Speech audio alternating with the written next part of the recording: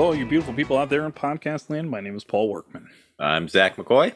And it is your boy Trav. And welcome to the Oscar Worsty Podcast Thursday show, Thursese, show where we take a look at Oscar winner and knower of cinema, Mr. Martin Scorsese, his oeuvre. That messed me up there. Yeah, because he won it, so it's different now. Yeah, we can't keep calling him the bridesmaid anymore.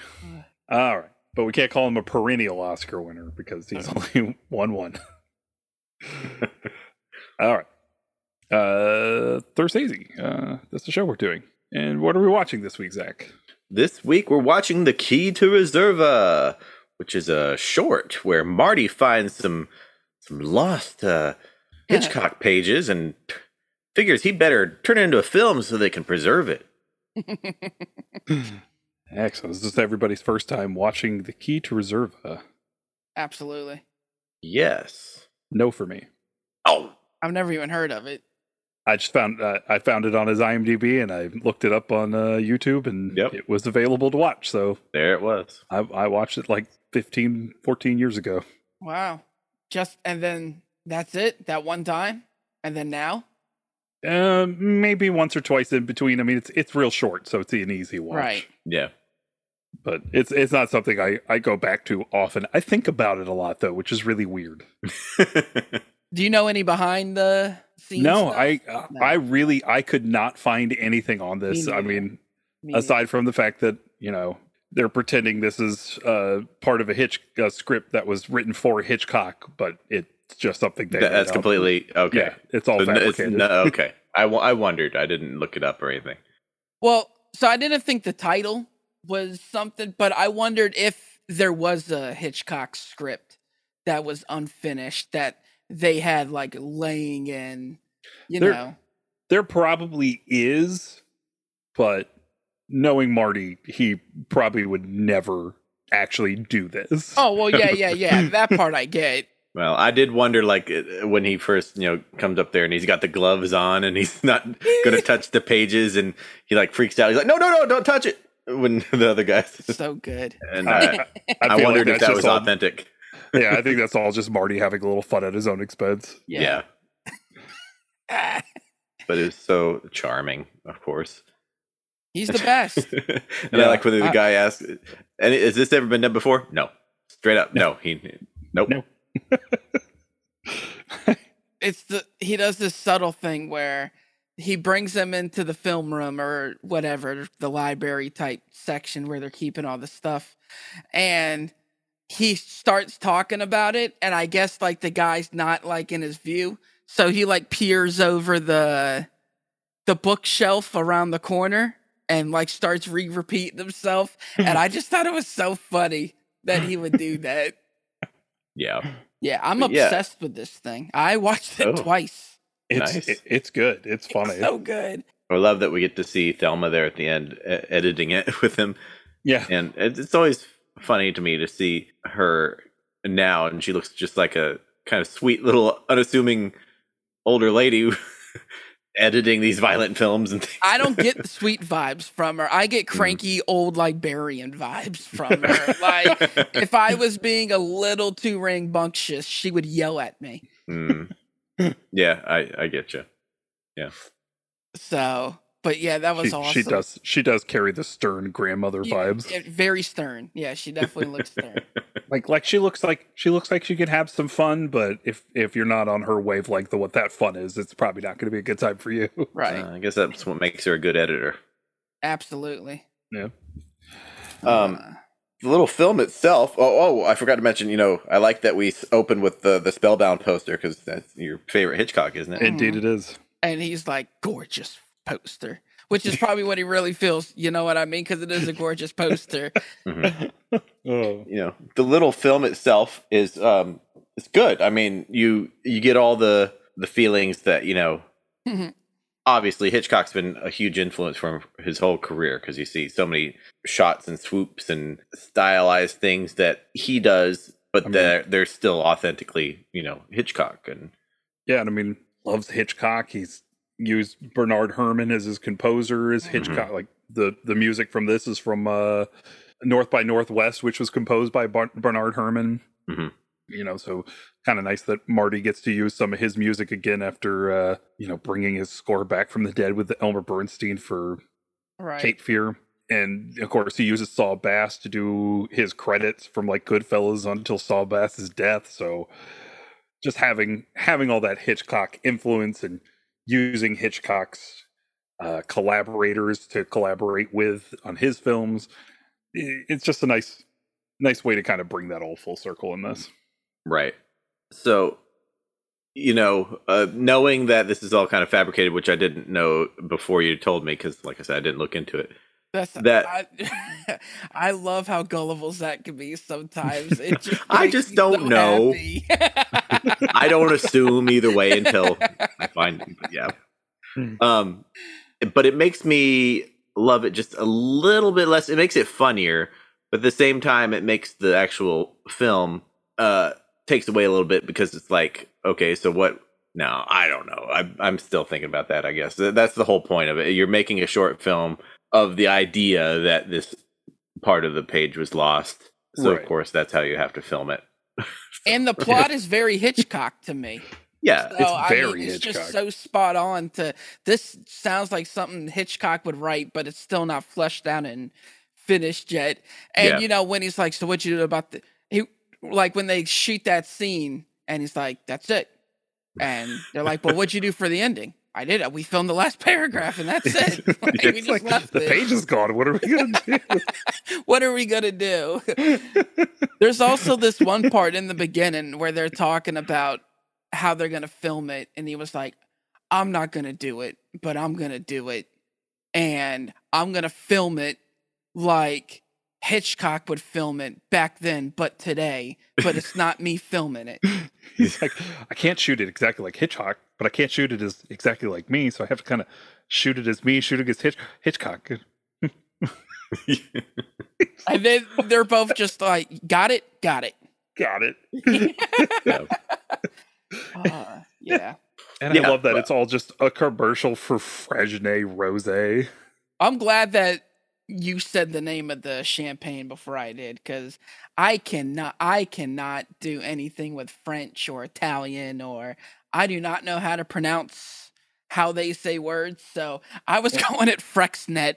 I had no idea. I just Americanized the shit out of it. I have the luck of having been in wine sales for the last 10 years of my life. Right, yeah. And former guest of the pod, past and future guest, David Ray, used to work for the company in Virginia that was the distributor for Freixnet. Okay. So I heard him pronounce the name of the wine on many an occasion. So what does the title mean? Yeah. Key to Reserva. It's probably a Freixnet Reserva, because it's a cava, which is a Spanish that's all bubbly. Gibberish to me right now. The cava is a Spanish bubbly. Reserva just means it's a specific kind of like reserve wine. Reserva is just Spanish for reserve. So literally the whole point to this is there's a key. They're trying to get a key to open up so they can get to the Freixnet. So it's the key to the Reserva. Gotcha. Not only am I not cultured, but I also don't drink, so I have no idea what any of that meant. I don't really drink. I've just been in wine sales for 10 years, and I've taken classes. Yeah, and I like there's in literally like 4 or 5 minutes of the actual like movie part, he tosses in how many different references to Hitchcock? At least I know Vertigo for sure is in there. Mm-hmm. I don't know. I can't even name it. I mean, the birds at the end, obviously. Yeah. Is there a plot line where somebody takes his wife hostage? Because, like, when he sees them down in the thing watching the play, like that. Man, his wife is taken hostage, but what does that have to do with anything? Like, it's like some weird thing. The theater setting, I mean, kind of reminds me of a reference to something, right? The 39 Steps or whatever. Yeah. Yeah, it's just a little hodgepodge of Hitchcock here and there. Mm-hmm. Also, I like that Michael Stuhlbarg is the guy holding the wife hostage. Mm-hmm. We'll be talking about him again soon. I'm very excited. Cool. Yeah, I really don't know any of the actors in it, but I know that they're legitimate actors. Yeah, like I recognize the one guy just trying to get the key. I don't remember his name. True. When he goes to get the key, but he burns himself on the light. It's just so funny because, like, it's so true. That's exactly what would happen if anybody's ever touched a light bulb. Yeah, that's been on. God knows how long that light bulb's been on for. So, yeah, no, it was. I really enjoyed it, and then the fall at the end, like when they're fighting, and he like even lets go. Like the guy tries to save him, and he like lets go before he can save him, and then the fall. Oh my God, the fall cracked me up. Like how it looked. Yeah, it looks very how very those 1950s. films look, but absolutely, dude, it was super on point. Mm-hmm. God, yeah, he really just captures this so well. Yeah, and for a 9.5 minute short, there's not a whole lot to talk about. It's one of those things that you can watch and you can get a few quick laughs, and you just appreciate the ability Marty has to pull off vibes and styles. Mm-hmm. Makes you want to hook your arm around your honey and have a sip of some bubbly. So when did this come out? 2007. Okay. I guess YouTube is kind of getting the ball rolling. Yeah, what is this on? 2006. Like, what did this even air on? I don't know. It's one of those things I just found in his IMDb years and years ago, and saw that it was 10 minutes long, and headed to YouTube and typed it in, and there it was. Like, oh, I guess I'll watch this. Wonder if it's buried deep in some Hitchcock bonus features on some DVD somewhere. I don't know. I mean, it's a Freixnet commercial. They did something. Is it legitimately a commercial? Mm-hmm. Okay. It even won a Golden Clio Award for the beverages or alcohol division of the Clios, which are a commercial, essentially Academy Awards for commercials. Okay. Well, bro, there's an Academy Awards for, I do a lot of stuff working in music, and there's a guy that I want to say we're friends, but we're like mutual internet buddy type things. Acquaintances, yeah. Oh yeah, we're acquaintances. But he does trailer music. Like that's what he does for a living. And there's legitimately a trailer academy. Like there's an award show specifically for trailers, and he's won Trailer Academy Awards for his music that won in trailers. Great. And I'm like, bro, there's an Academy Award for literally everything. It is wild. That old joke from the critic award shows that give award shows awards. Yeah. I won't be shocked. Mm-hmm. All right. Anybody else have any more notes on The Key to Reserva? No, it's just really good. Oh, also, I love at the end how they're like watching the commercial. Like Marty and Thelma and all of them as like the camera's panning out with the crows. Right. And I'm just, that was hilarious to me. Yeah. Because, they don't know the camera's on them. Right. So it's like the whole thing is, what's the word I'm looking for? Voyeuristic. Yeah. It's kind of like a paradigm where they just don't even know that they're being filmed. You got that rear window thing going on there. Right, but their whole thing was a documentary, so it's like, well then who's filming the documentary? Who watches The Watchmen? Yeah.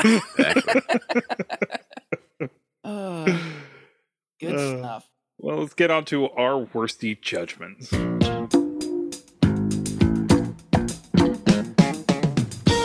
Trav. Yeah. Where's this sitting on your Thursese rankings? So the best part about this was I brought this up before we started and somehow flipped it and exited out of my phone. So so dude, I don't know why I love this so much. Again, I watched it twice today. I'll probably watch it again at some point. I ranked this thing 4 stars and I put it at my 16th spot, right underneath Michael Jackson's Bad video. Nice. And what is that? Right above Amazing Stories. Good so, company. Yeah. I love Marty. He's pretty great. All right. Zach, where's this sitting on your Thursese ranking? Well, I very much enjoyed this as well. I gave it a nice 4 stars as well and have it at number 19. I don't know what I'd really change about it or anything that would knock it higher. It's hard for me to rank short films sometimes, but a short film can be really good. Right. I just feel like the Hitchcock quote unquote film itself could have been a little different and a little something more there, but again, maybe not the point. So yeah. And you, Mr. Paul. I also gave this a nice 4-star rating, but because my entire list is 5 stars except for this. No. No, I got it down at my number 25, which it feels like it should be higher, but not on a Paul list though. I was gonna say I think I have this. I think I have this at the top of my 4 stars. Yes, I was gonna say your 25 might mean a lot more than my 16, to be honest with you. So. Yeah, I got this at the top of my 4 stars, right under the big shave. Good imagery. I like that one. Drip, drip, drip, drip. All right. Well, we're gonna call it there. Trav, you want to let people know where they can find you on the media social? Yeah, you can find me on the Instagram at ZK Audio. You can also find me on the Twitter at TRAVIOSZK, where I'm also on Letterboxd, ranking and rating my daily movie watches. And I don't remember what I said last week that I watched, but I've watched some bad ones, and holy hell, senior year with what's her name? Rebel Wilson. Oh yeah. I couldn't even finish it. Paul couldn't finish Gold Brick or whatever that movie was called. Yeah, The Bubble. I could not finish senior year. I tried on 2 separate occasions. I just could not get through this movie. It is god awful. She might be taking Melissa McCarthy's place as the unfunniest, worst comedian actor of all time. She's pretty bad in that movie. Well, she's not good in anything I've ever seen her in, but I've never found her atrocious until this. She's always just been forgettable. This was god awful. God awful. Yeah. So yeah. I feel bad sometimes. It's like I like want to like her. She seems like an okay person, but I just never. She never makes me laugh. I said that about Tom Holland. Dude, I love watching interviews with that guy. I could tell he's a sweet kid. He's a nice guy. Unfortunately, he's an ass of an actor, dude. He sucks. It just is what it is. I say about Kevin Smith all the time these days. I feel like I would like to hang out with Kevin Smith and talk to him about movies and people and other things and comics. But man, I just don't want to see another one of his movies ever again. Dude, I don't want to listen to him talk about anything ever again. I don't even want to do that. Listening to this man talk about every MCU movie that comes out, I'm just eye rolling. And I like these movies. And every time they drop a movie, he's like, I cried the last 45 minutes of the film. And oh my God, bro, get over it. He's gotta stand up for his good friend Stan Lee. Man, that was just Zach. Zach. That was just Trav's social medias. Now we got to get Zach. Zach, where can people follow? I was gonna say I don't know where we are at in this ending. We get sidetracked here sometimes. Yeah, well, I guess you can find me on Critiker, Zach Master, XAKKMASTER, TikTok, House Havoc, Letterboxd by searching my name, and Mr. Workman. Oh, you can follow me at Father of the Fear across the platforms of Twitter, Instagram, and Letterboxd, where I keep a running tally of all the films I watch. And today I watched Chip and Dale's Rescue Rangers, the movie, and it was fun. It was a fun movie. I enjoyed it. You like John Mulaney in it? Yeah, he's fine. Okay. There's a couple times where his voice kind of took me out of the movie because he's John Mulaney and he sounds like John Mulaney and everything. Yeah, no matter what he does, he's always just going to be John Mulaney, and I'm fine with that. The man. It worked for Spider-Ham for some reason. Don't ask me why. Works in Big Mouth. Yeah, and I think he's good in this, but there's just a few times where he was asked to do a little too much emoting, and that's not his wheelhouse. No, I get that. Like Sandberg's really good at that kind of stuff. John Mulaney's a little shaky. When he does do that sort of stuff, it sounds too comedic. You know what I mean? Like, yeah, it's not real. Yeah, it's like you're supposed to be a little sad right now, guy. Come on. Right. That's and again, I just think it's a little out of his wheelhouse, but he can only get better, right? Maybe. Allegedly. Anyway, allegedly. There's a cameo in there that I screamed for, and it's not the one that we were talking about earlier. Oh, okay. Okay. There is a cameo in there that so they didn't spoil everything. I hope not. I don't know what IGN did, but they're terrible, so fuck them. There is a cameo that when the cameo popped up, I was laughing so hard I couldn't stand it. Nice. It's good to hear. All right. So, Zach, what are we watching next week? Next week, we're watching another short film from Marty. Some have called it a commercial because it's Giorgio Armani. Talking about Giorgio Armani. Made in Milan is the title, and you can find it on YouTube for free. Hey, Trav. Hey. Thanks a lot, buddy. Oh, yeah. We appreciate you producing our show. Beauty. And speaking of thanks, we would like to thank Chad Ramsey for our most excellent theme song. We would like to thank Megan and Jay Bellevue for our beautiful artwork. You can follow the show on Twitter and Instagram at OscorstyPod and on Facebook at the Oscorsty Podcast. Don't forget to subscribe to the podcast and leave us a nice 5-star review on Apple Podcasts, Stitcher, or Spotify. It really helps us to be seen in the almighty algorithm. Yeah, I don't have anything funny to say. Dial it back. Edit it. 5 stars. 5 stars. So, for Zach, Trav, and the great Bernard Herrmann, we would like for you all to have a damn fine day.